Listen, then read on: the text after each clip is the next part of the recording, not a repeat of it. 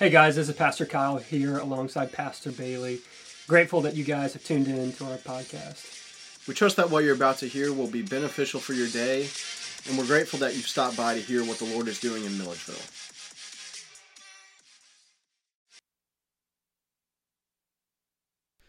All right.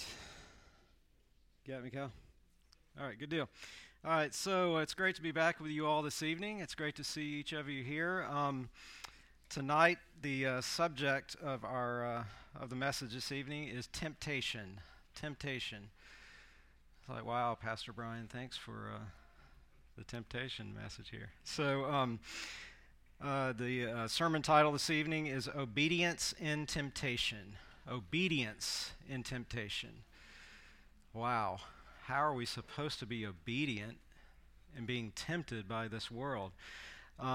Tonight we're going to look at Matthew chapter 4, verses 1 through 9. We're going to be back in Matthew chapter 4, verses 1 through 11 again next week. But this evening, in this passage, my desire is to reveal to us the areas in our life where we are tempted. It's the same example that Jesus gave us in this passage. And we must be obedient as he was. We are commanded to obey our Lord in every aspect, in every way in our life, to include during temptation, right? We're commanded to be obedient by our Lord in every way, in every opportunity we have in our life, but that includes during our temptation in this world. So temptation is lurking around every corner at every turn in our life, isn't it? Our flesh, what we see in the mirror every morning, gosh, it has to be prettier, skinnier. It's got to be better than this. Sexual desires, that woman or that man, Instagram, Facebook, social media. Look, if you just can't stop being tempted with social media, get off. Get off of it. All right, I didn't have that in my notes, but just do it. Get away from it. You can be a messenger of Jesus Christ without social media. You get that? Pride of life. My life is my own. My life is my own. I will live however I feel is best for me. I want better now. I want better now. This is not enough. There must be more to this life. Our eyes. We covet our neighbor's house, car, clothes, jewelry, TV. Got to have that bigger screen, right, Brad? Got to have that bigger screen. It's got to fill the wall. I'm a poor example for you, brother. I'm sorry. We see another who holds a position, a status that we desire to have, to hold. That person who has power and authority in this world. We crave it, desperately crave it. This world, though, or no one nor anything in it, this world, no one nor anything in it should be our example to live this life. Our best life is not now. As Bailey faithfully preached this morning, look, so many in this world want their best life now. The problem I have is it appears many in the church live the same way. I want my best life now. It's got to be better now. It's got to be perfect now. It's got to be what I want now.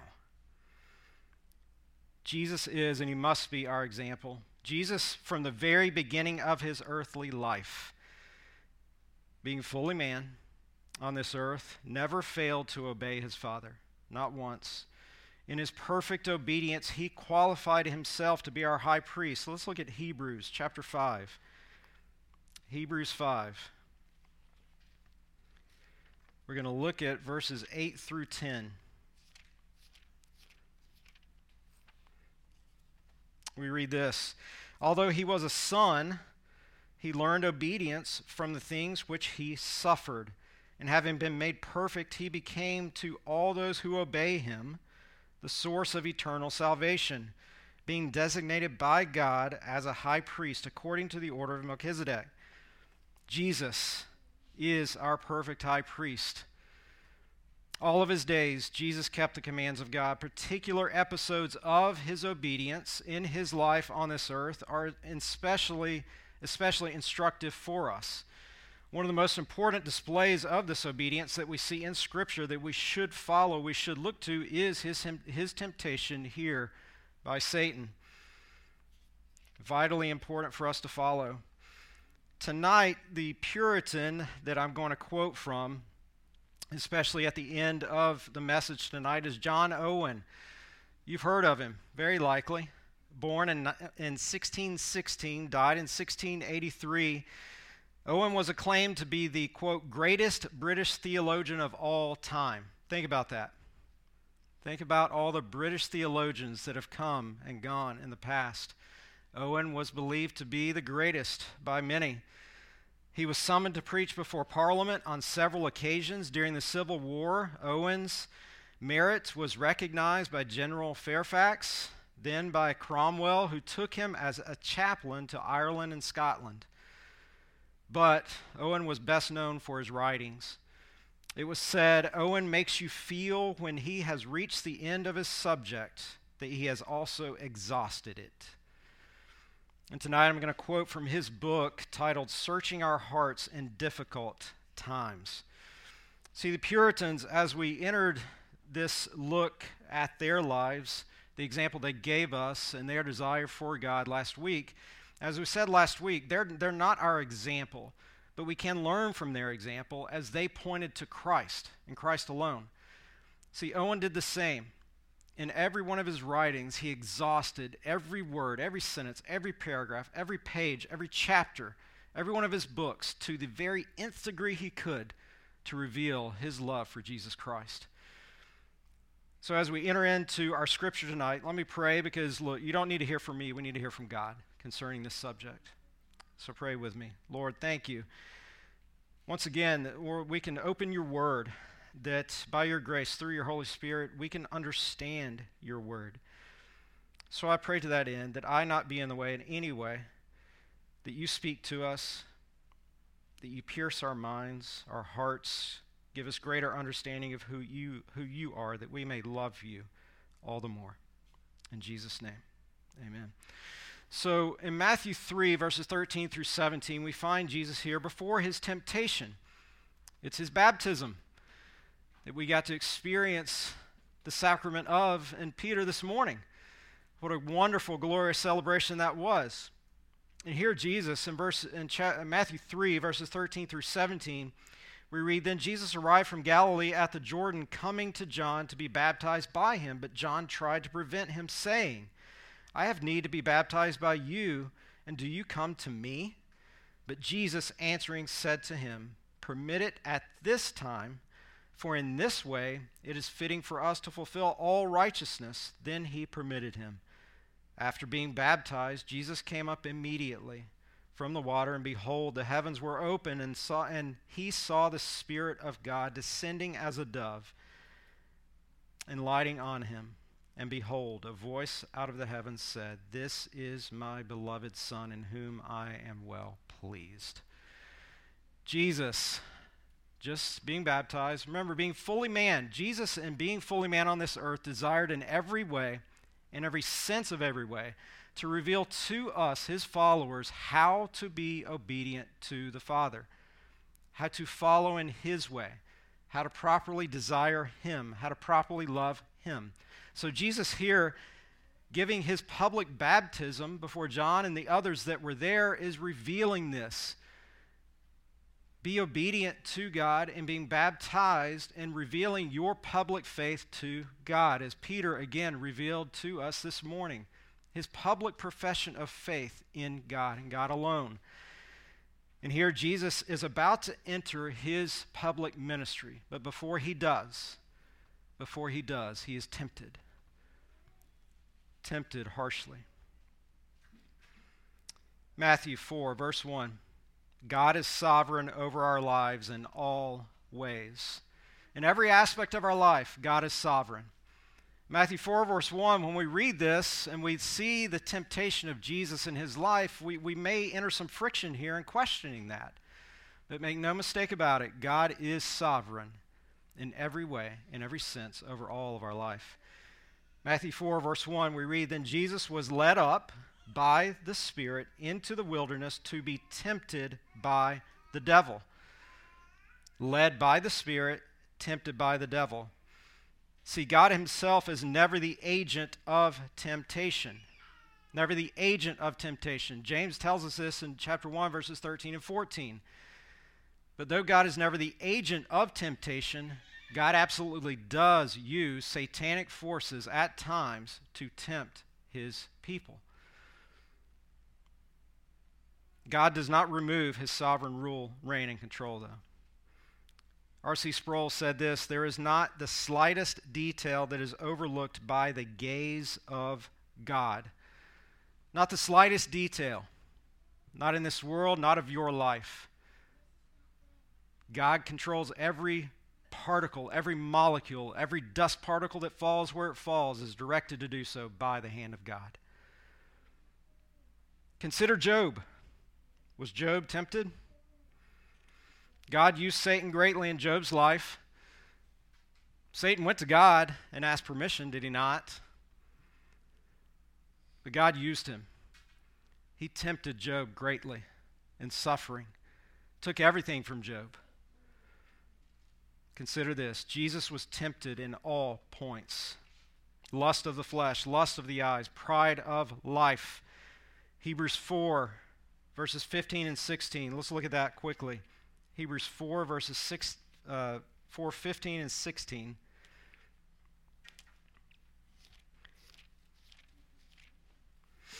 We read this. "For we do not have a high priest who cannot sympathize with our weaknesses, but one who has been tempted in all things as we are, yet without sin. Therefore, let us draw near with confidence to the throne of grace, so that we may receive mercy and find grace to help in time of need." Tempted in every way that we are, every single way that we are, Jesus Christ, being fully man, was tempted. Lust of the flesh. Matthew 4, verses 2 and 3, we read, "And after he had fasted 40 days and 40 nights, he then became hungry. And the tempter came and said to him, 'If you are the Son of God, command that these stones become bread.'" Fasted for 40 days and nights. Can you imagine that? Can you imagine your physical body? Can you imagine your mental aptitude? Moses on Mount Sinai did this. We see that in Deuteronomy 9, Elijah in 1 Kings 19. Physical hunger, mental fatigue. Physical hunger, mental fatigue. Jesus Christ felt this. He knew this. He experienced this. Physical and mental fatigue and weakness. It's the perfect formula for the attacks of the devil. Students, your school right now. Listen, thank you so much for being here tonight, because I know you've got a boatload of homework. Maybe pouring over the sides of the boat. Jobs. Jobs. You may be a student and you have a job. Moms and dads in the room, our jobs. The busyness of life. The things we have to do in this life. Our studies, our jobs, everything in this life seeks to rob us of the glory we have in Jesus Christ, of the opportunities we have still yet. In the time we must devote to our schools and our studies, and the times we must devote to our jobs and everything in those, to our families, we still have time to devote to Christ. But make no mistake, in our physical hunger, in our mental weakness, physical weakness, we are in prone position to be attacked, to be presented with matters of temptation to our flesh. In verse 3, we read the word if. We see the word if. Satan knew, and he knows full well, that Jesus is the Son of God. He knew this. So it may as well say, since you are the Son of God, not if. Look, Satan's desire here was to get Jesus to violate the plan of God and employ the divine power that he, Jesus, had set aside, becoming fully man, yet fully God. Let's look at Philippians 2, verses 6 and 7. Philippians 2, verses 6 and 7. In Paul's writing, we read this: Christ Jesus, who, although he existed in the form of God, did not regard equality with God a thing to be grasped, but emptied himself, taking the form of a bondservant and being made in the likeness of men. He emptied himself, taking the form of a servant in the likeness of men. Emptied himself, this is the Greek word kenosis. And from this we get the doctrine of Christ's self-emptying in his incarnation. When Jesus Christ put on flesh, self-renunciation, not an emptying himself of his deity, nor an exchange of deity for humanity, but Jesus did, however, set aside eternal riches, didn't he? He left his heavenly, eternal riches to come to this earth, to put on flesh for a purpose, to live the perfect life, die the death that each of us deserve, and defeat death on our behalf, that we may live in him, now and forever.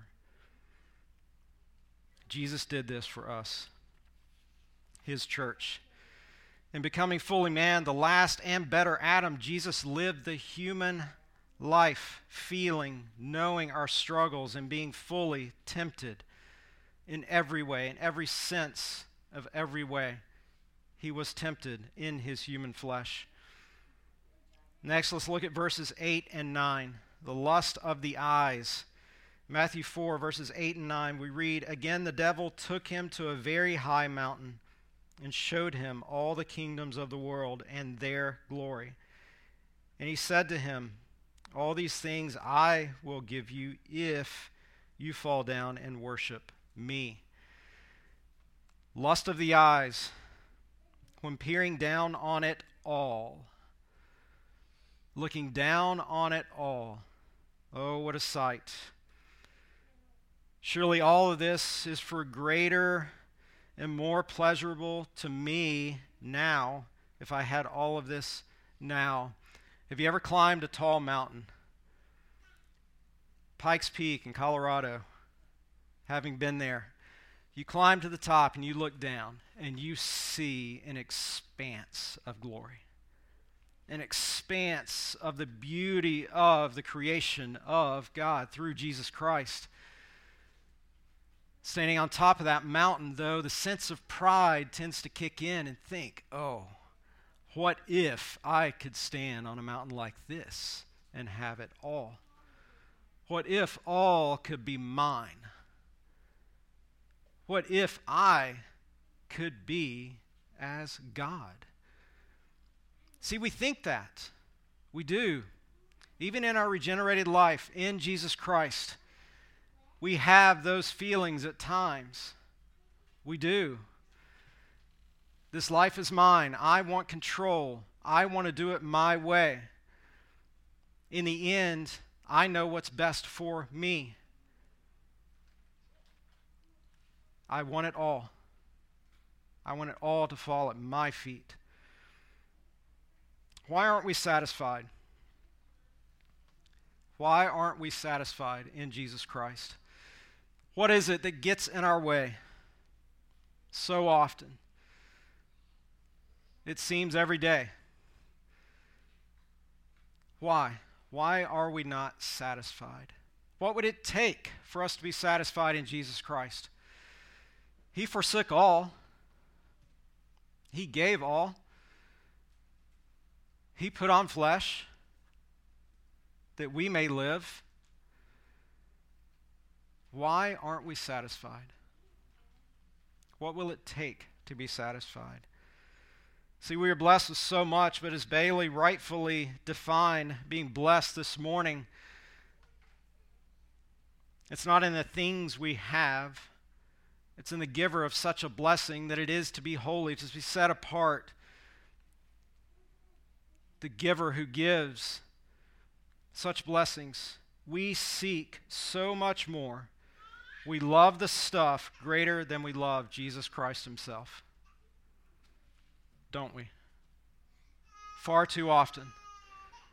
We love the stuff. We want more stuff. We want the things of this world. We clamor for the things of this world instead of clamoring for, investing in, and seeking with an all-desirous heart our Lord and Savior every day.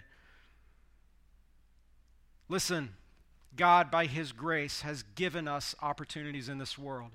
He's given us jobs. He's given us classes. He's given you school, jobs, families. Everything he's given us, yes, it is a blessing. It is a blessing, but not to be used to the glory of this world. Consider that.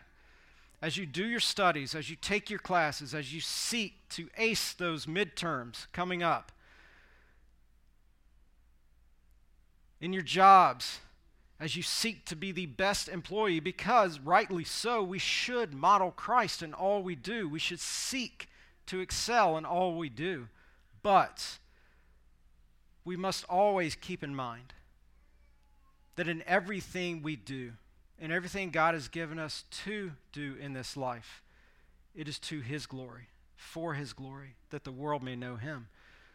That through the excellence we pursue, that we display to the people of this world and one another, that the excellence I pursue in this world is for the excellency of Jesus Christ and him alone. See, the devil is the god of this world. 2 Corinthians 4:4, 1 John 5:19 tell us this, but again, he is under God's control. He is the dog on the end of the leash that God wields around, dictates what he does and will not do. In verse 9, Satan claims to Jesus, I will give you, as if the devil owns it all. I will give it to you. But do we not act at times as though he does? Do we not act at times as though he does own it all? Why would I say that? When our love is set on the things of this world, we act in that manner. Because see, when we pursue the love of this world and the things of this world, what we're really pursuing is not Christ, but the devil himself, who desires that we do exactly just that. That in everything we find in this world, and everyone we find in this world, that we love those things or those people more than we love Jesus Christ. Husbands and wives, if you love one another more than you love Christ, you are not edifying God in your marriage. Students, if you love your career seeking in your schooling more than you love Jesus Christ, you are not edifying Christ in what you are doing.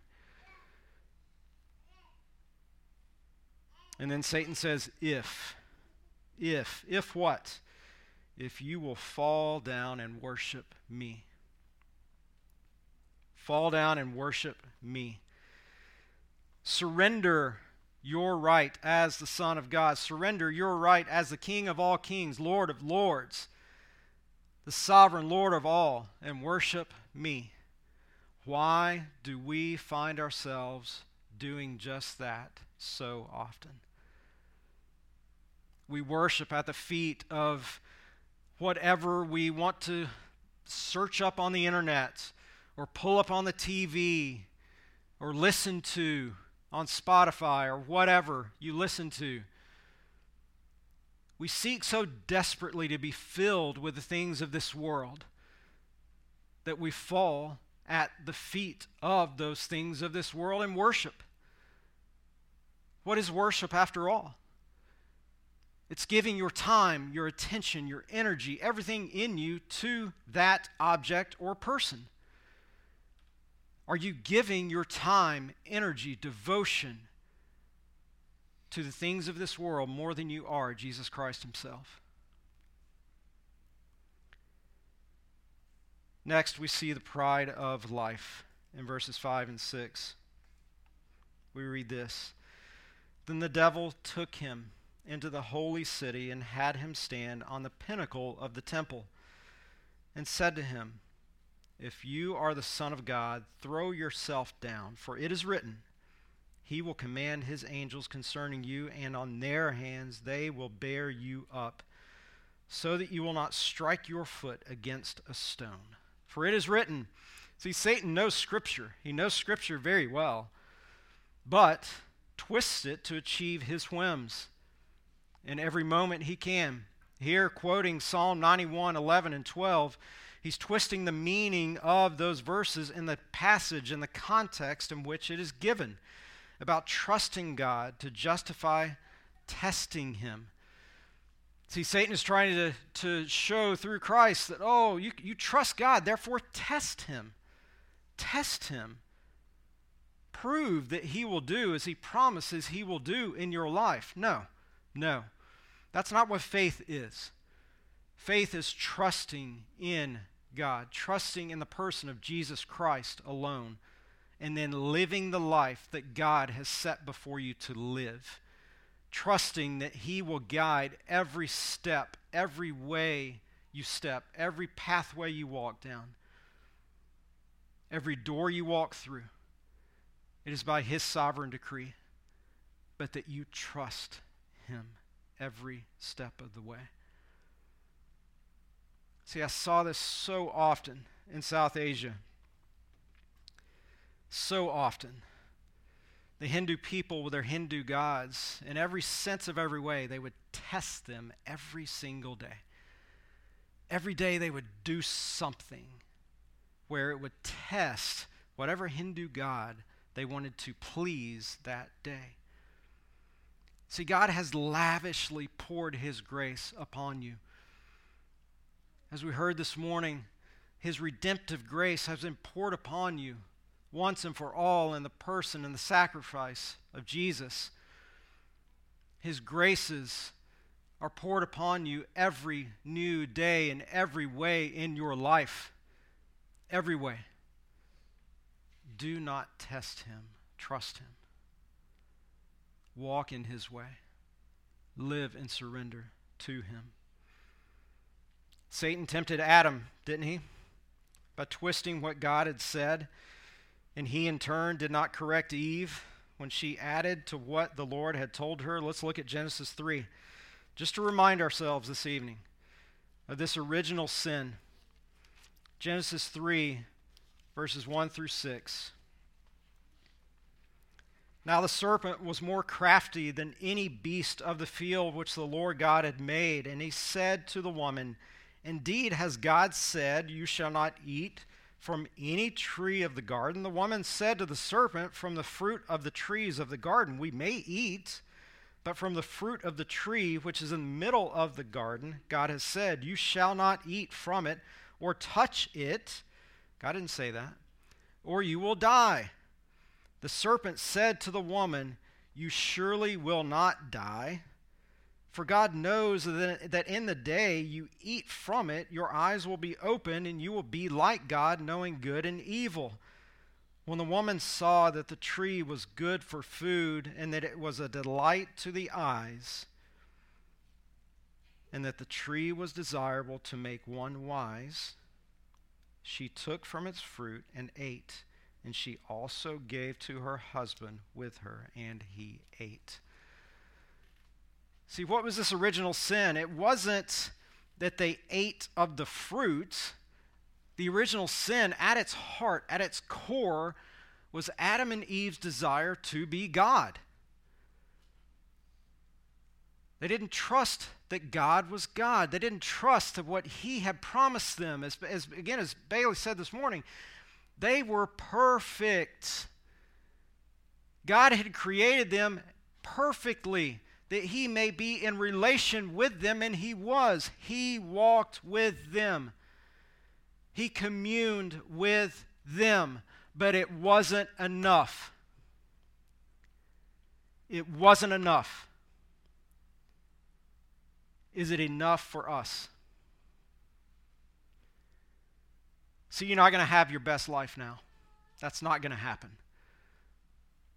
But in this walk in sanctification, through your temptations in your life, being obedient to God, you can see Christ in his fullness and who he is for you, knowing fully that one day, that day is coming when you will no longer have to face temptations. You will no longer have to face sorrow, failure, sin in your life, for you will commune with God, just as Adam and Eve did before they entered sin into this world.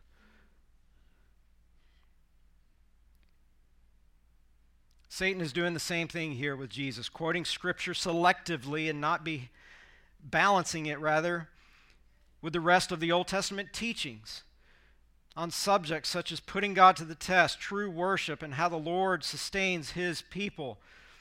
This is why we must, anytime we read God's Word, this is why anytime we preach God's Word, it won't be a verse here or a verse there. It will be held in the context of those verses around it. We must read God's Word in the same manner. When you read God's Word, read the entire chapter. Read chapters if you must, to gain a proper understanding of what God desires to communicate to you in this moment concerning who he is and who he desires you to be in him. See, to properly know God, we must know his Word. But he's given us every opportunity to know him in giving us his Word. We are at war. We are at war, not with this world and its inhabitants. Let's look at Ephesians 6. Ephesians chapter 6. Paul here talking about how we are to fight in this life, in this new life in Christ. He gives us our hope in verse 10. Finally, be strong in the Lord and in the strength of his might. So you understand that you and you alone, that I and I alone am too weak to fight temptation in my life. I must seek Christ. I must seek him. I must trust him. I must find rest in him, that I may defeat the battle fought in temptation. Paul goes on in verse 12 to tell us that our struggle, our war, is not against the people of this world.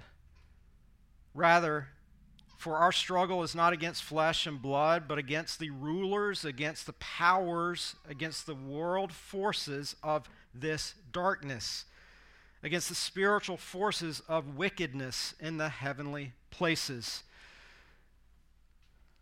There is a war that is being fought every day in your life. Love world or love God? Devote yourself to world or devote yourself to Jesus Christ? Live as the world would desire you to live. Oh, it is so enticing. Listen, I've been there. I've seen it. I've felt what it's like to fight the fight to try to get that promotion, to get more money in your bank account, knowing beyond knowing that will help your family be better. Will we fight for the things of this world beyond fighting for more glory in Jesus Christ? We must recover spiritual life, a life centered upon and trusting in Jesus Christ. John Owen, I'm going to read a few quotes from him where he points us to do just this. He said, if we are to recover spiritual life, we must come as near as we can to the source of that life and remain there for as long as we are able. Christ is the spring of our spiritual life. He is in every way our life. Do we believe that? Do you believe that in your regenerated life, in the life you have in Jesus Christ, that your life cannot exist apart from Christ himself? That's why look, demands to us that we feast upon the Word of God.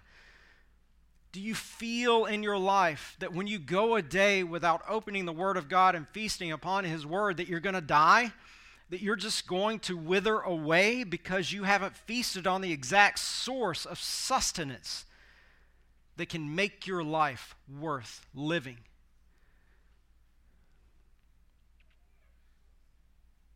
Owen goes on, if you were to consider Christ as God as is gloriously represented to you in Him, you would find Him the most proper object for divine love. That love which is wrought in your hearts by the Holy Spirit, that love which has so much sweetness, complacency, and satisfaction in it. Let us remember then to exercise our minds to consider Christ in all the lovely properties of the divine nature and the counsels of God's will, involving His love and grace are manifested to us by Christ. There is nothing you will put your eyes on more lovely in this world, not even when you're standing at that altar to say, I do to your husband or wife. There's nothing more lovely you will set your eyes on in this world, even when you have that first son or daughter. That most sparkling jewel that can go on your finger or around your neck. There is nothing more marvelous in this world than the person of Jesus Christ. You are in Christ. He is the most marvelous one in your life. And then Owen said, in that we are of a decline of spiritual life, in the performance of our many duties, make every effort to bring spirituality into your duties. In everything you have in this life, and every duty God has given you to perform in this life, by all means, bring spirituality into it. Bring the person of Christ into it. Bring your trust in Christ into it. Bring your faith in Christ into it. Because when we do, the object of our duties in this world will be glorification of Jesus Christ and not this world. It will be pursuant of Jesus Christ and not this world above Christ. It will be Christ all in all through all to His glory above all. Let's pray. Lord, thank you. Thank you for this truth. Lord, that we see in your word, that you have given us the example, Jesus, in your word, that you were tempted as we are tempted and will be tempted in this life, in this walk of sanctification, being made more like you. I pray, Lord God, and I pray that it be each of our prayer, that in every duty of our life, that we introduce you into it, Jesus, that you are our all in every way. In Jesus' name, amen.